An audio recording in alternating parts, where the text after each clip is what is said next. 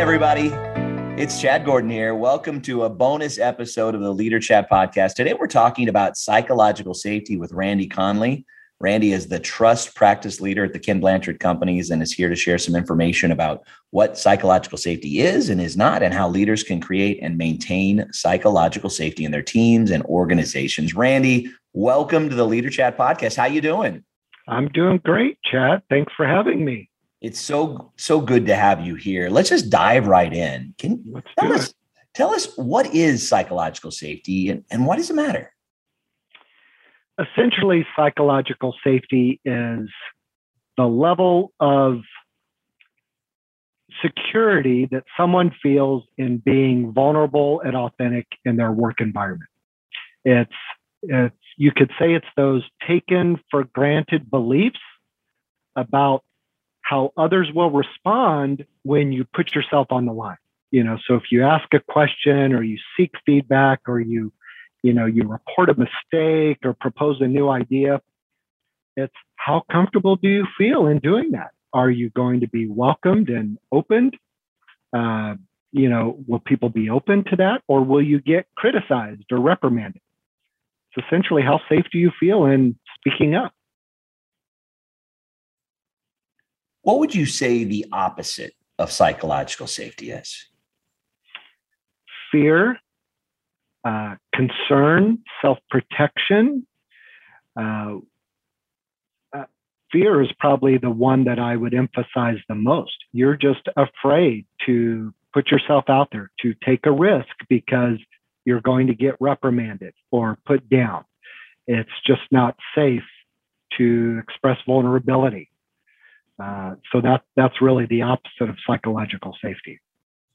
There's so much discussion all the time, but more so now about, whether it's the Great Resignation or just, people that are looking elsewhere. And I've seen a lot of research to say sometimes it's the pay, sometimes it's, following a passion because now is the time. Right. But in a lot of cases, there's a dissatisfaction with where they are, and psychological safety can play a big role in that. So fear is a big part. I want to talk a little bit about where your expertise really shines is in the trust world, and psychological safety and trust are really connected well. We talked about this before we recorded. A psychological safe environment, it provides a breeding ground for trust, and trust is something that I think we all want to be trusted and want to be viewed as trustworthy, and also work with and for people that are trustworthy. So how do you see the links between psychological safety and trust? There are a lot of similarities and differences between the two constructs. And in many ways, it's sort of a chicken or the egg issue, right? Like, what comes first? Do you need trust to allow psychological safety to develop, or do you need a psychologically safe environment in order for trust to develop? And when people ask me that question, my answer is yes. You need both. They work hand in hand. And so here's some key similarities and differences between trust. So, for example, similarities and differences between psychological safety and trust, I should say. With psychological safety, the focus is really on yourself. Do I feel safe in this environment? Whereas with trust, the focus is typically on the other person. Can I trust that other person? With psych safety, we tend to have a shorter time frame focus, like what are the current dynamics within my work group, my team, in this particular meeting. Whereas trust, there's a longer time frame in focus because trust is built through repeated actions over time. And psychological safety is more often applied in a group setting. How do I feel within this group? Is it safe within this group? Whereas trust at its core tends to be more of a dyadic relationship, a one-to-one, interpersonal relationship. So those are some key differences between trust. Some of the similarities are vulnerability. Can I be safe with this person? Do they have my best interest at heart? Can I open up? Can I put myself at risk? Risk is a similar construct between psych safety and trust. So those, they go hand in hand. Those are some of the similarities, some of the differences, and one breeds the other. So it can be really hard to pull them apart since they work so well together. Let's dig a little bit deeper. So, I think about myself in the organization I work for, and I have leaders at different levels and people I work with across different functions. How does somebody either in the leadership role or somebody that is an individual contributor, ultimately who's responsible for psychological safety, and how can people from both of those frames kind of view this and their responsibility to it? It's definitely a leader's responsibility to foster an environment of psychological safety. Because remember, we're talking about within a group context. And so whoever the leader is of that group, whether it's the supervisor, the leader, senior leadership, when you look at the organization as a whole, leaders are responsible for setting the tone, setting the environment that their team members are going to operate in. So I think the responsibility is clear in that regard. If that's the case, then I think we have to start saying, okay, well, if it's the leader's responsibility, then what are the dynamics? What are the factors they need to take into account to create a psychologically safe environment? So, we could drill in. There's, if you want to go there, there's 5, sort of key factors that leaders need to take into account when they create a psychologically safe environment. The first one is their own behavior. Leaders are always being watched. Leaders set the tone. Research has shown that bad news rarely gets transmitted up the hierarchy. And team members are much more likely to reach out to their peers for help and support than they are their boss. So if leaders want to create that upward flow of information, they have to create a safe environment. And they can do that by 3 key behaviors. 1, be available and approachable. Number 2, explicitly invite input and feedback. You have to be explicit. You can't just assume that people feel like they've been given permission to give their feedback. You have to explicitly invite it. And then third, the leader has to model openness and fallibility. So when people see that you are open as a leader and that you make mistakes just like they do, and that you own up to your mistakes, and that it's okay to make mistakes and talk about failure as a learning opportunity, it gives them permission to do the same. So being available and approachable, invite input and feedback, and model openness and fallibility, those are 3 key behaviors as it relates to leader behavior. There's 4 other factors that we can go into if you'd like, things around group dynamics, trust and respect, other factors. But just from the leader perspective, that's the key one right there. That's great. And that was going to be my follow-up about elements of psychological safety. Give us some other areas for us to focus on and look at. Yeah. So in addition to leader behavior, we have to really look at the group dynamics. What are the in groups and out groups, within a particular group? Because they all exist, right? I mean, we know that from teams we're a part of. There's sort of the in crowd and the out crowd. What are the power dynamics within the group? What are the norms within the group? What are the typical roles or characters?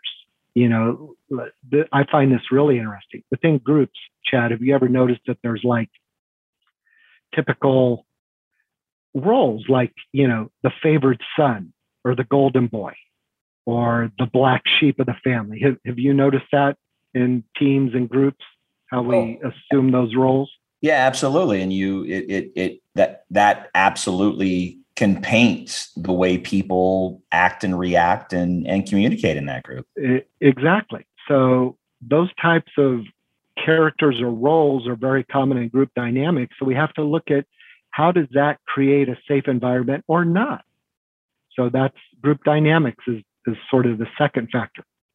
The third, trust and respect. So we talked just a minute ago about sort of the chicken and egg issue between trust and psychological safety. Supportive and trusting relationships promote psychological safety. And if there is a lack of respect within a group, then people feel judged. They feel inferior. And so they just keep their opinions to themselves. So we have to foster a respectful and high trust environment. The fourth area is an interesting one that doesn't get talked about much in organizations. And it's this idea of practice fields. The term practice fields was coined by Peter Senge in the early 90s in his work around learning organizations. You and I are both big sports fans. And what is the way that sporting teams get better at how they perform in games? How do sports teams get better in their performance? Yeah, I mean, I think it comes down to a solid game plan. It comes down to executing on that game plan, but it starts on the practice field. It starts exactly, but it starts also with, there's a lot of elements there. It's trust between the players and the coaches. It's a belief in the outcomes, but ultimately it's a lot of practice and a lot of drilling. Right. And is it safe to make mistakes on the practice field? Absolutely. Yeah. Right. I mean, that's where you run the plays, you see what works, what doesn't work. It's a safe environment to experiment. You try new things. We don't have a lot of that in the world of business.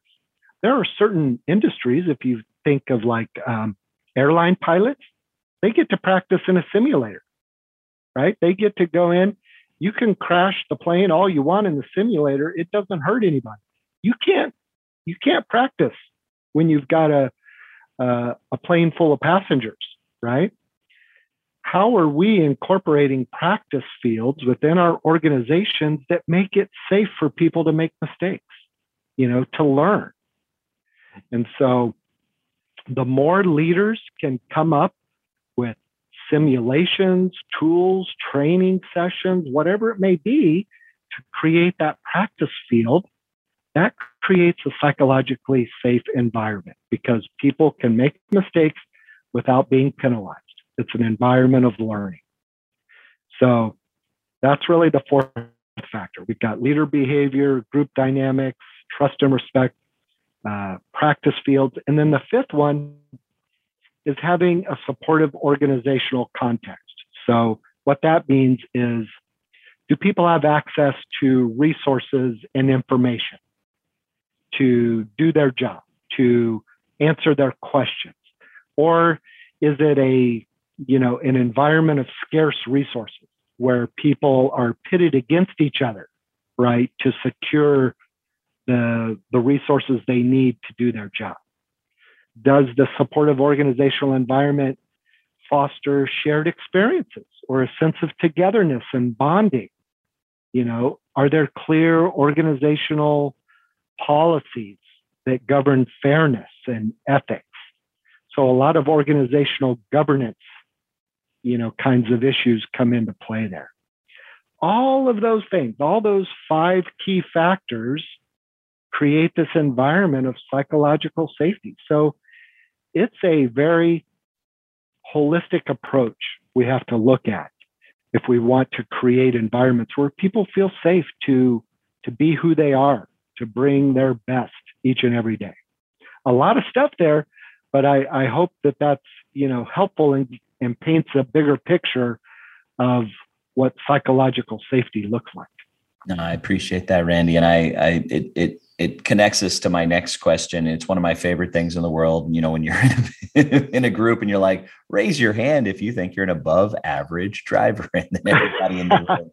And this is one of those things that either people clearly have the emotional intelligence to say, okay, I might be lacking here. I could do better. But I think a lot of people hope that they foster this in groups and the teams they lead. So without, going into detail about specific people, just that posed the question to you, if our listeners wanted to do a kind of a self-check and assess their own level of psychological safety, what would you have them do?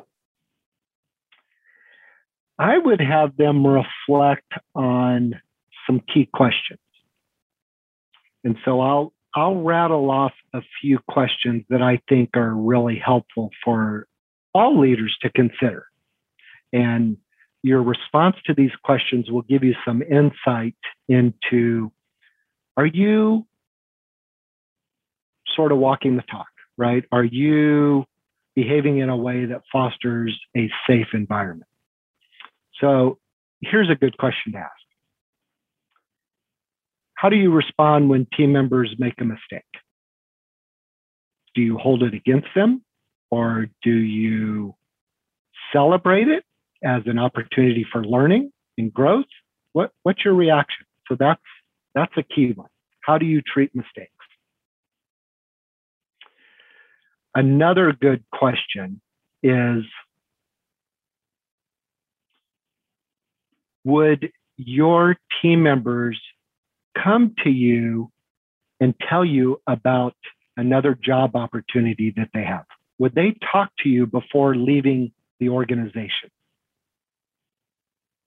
That's an interesting question to consider, right? Like, do you have a safe enough and trusting enough relationship that someone would come to you if presented with another job opportunity? Or would they just take that job and go, take the money and run and put in their 2 weeks notice? I think another helpful question is, how do you respond to people when they bring up difficult issues or they point out mistakes that have been made by you or other team members? Right? Do you react defensively? Do you shut them down? Do you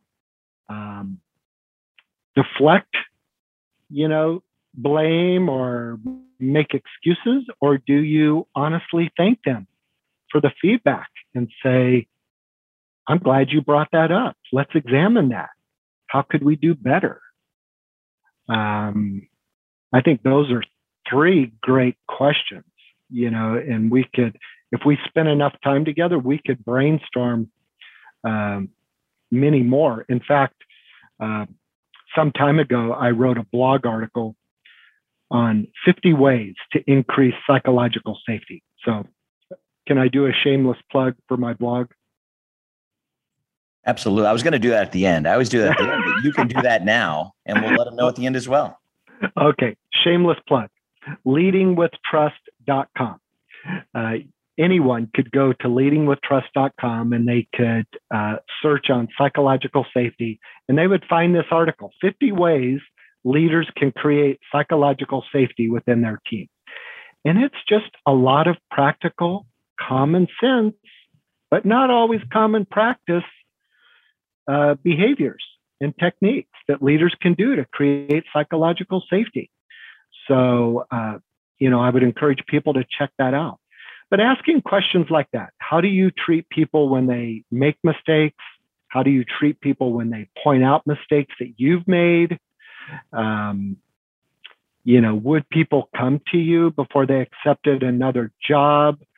Do people feel vulnerable and safe enough to admit to you that they don't know, right? That they don't know how to do something. How are they going to be treated? Those are all great questions to ask yourself to really examine. Am I fostering a safe environment in my team or not?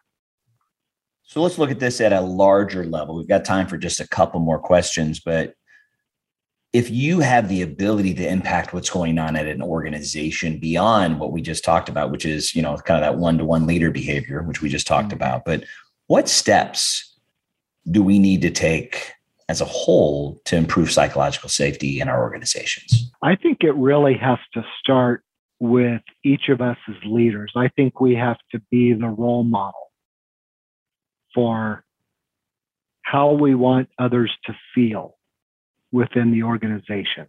So if we want our people to feel safe, we have to model the behavior of what that looks like. So I mentioned some of those earlier, like admitting mistakes, demonstrating vulnerability is a hugely important and powerful leader behavior that fosters psychological safety. I'm reminded of Colleen Barrett, who was the former president of Southwest Airlines. She took over after Herb Kelleher stepped down. And Colleen Barrett said something to the effect of, people will respect you for your competence and your abilities. They will love you for your vulnerability, for your authenticity. And when senior leaders in an organization can model empathetic, emotionally intelligent, humble, caring leadership behaviors, there are few things more powerful than that.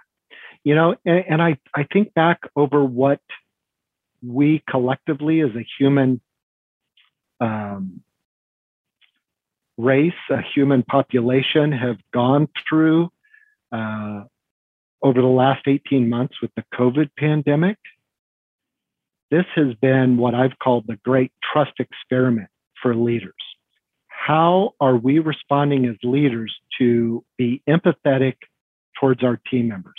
Understanding that our team members have gone through a gamut of experiences, a range of emotions, from extreme fear to loss, if they themselves have lost loved ones, as a result of the pandemic, to job loss, to extreme changes in the work environment, going from working in the office to remote to maybe back into the office, and just the crazy extremes, that people have gone through.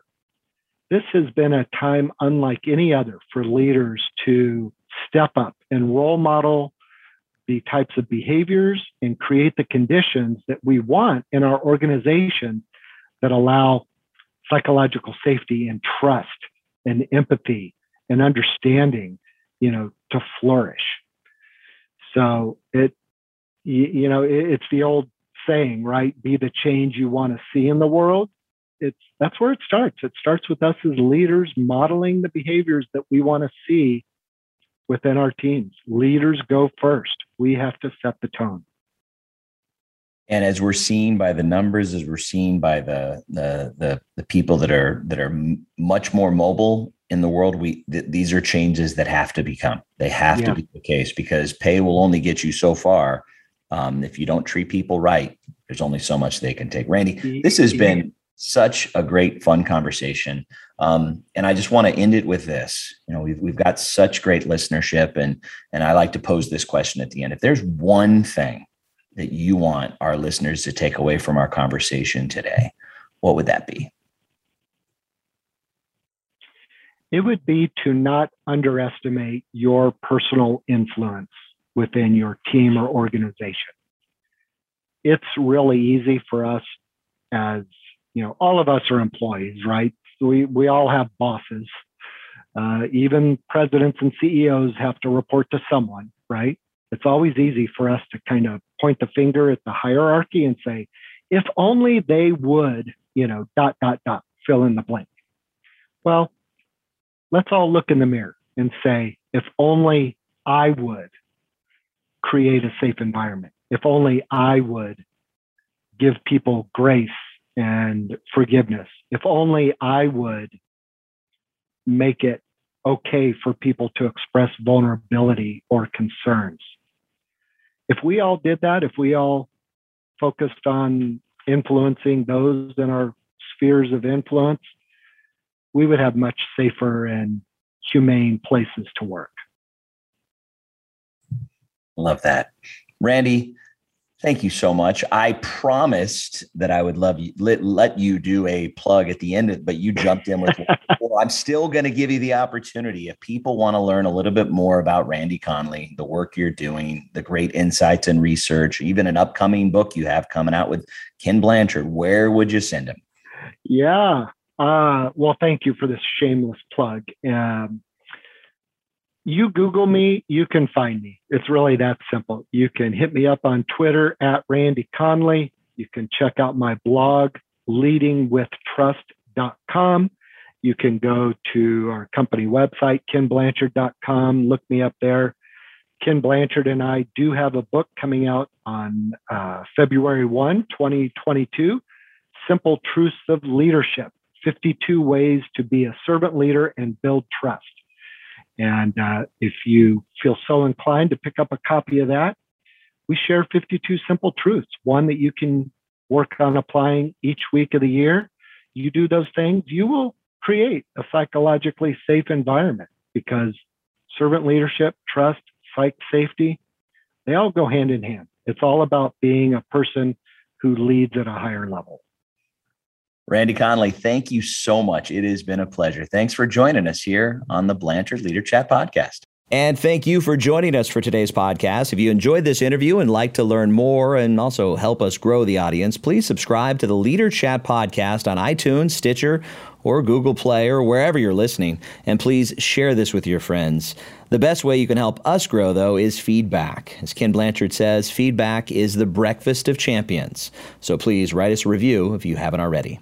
And by the way, this podcast is sponsored by the Ken Blanchard Companies. If you'd like to learn more, there's even a lot of free resources to better yourself and your organization. Go to kenblanchard.com. You'll find all kinds of free tools and materials to help you and others grow.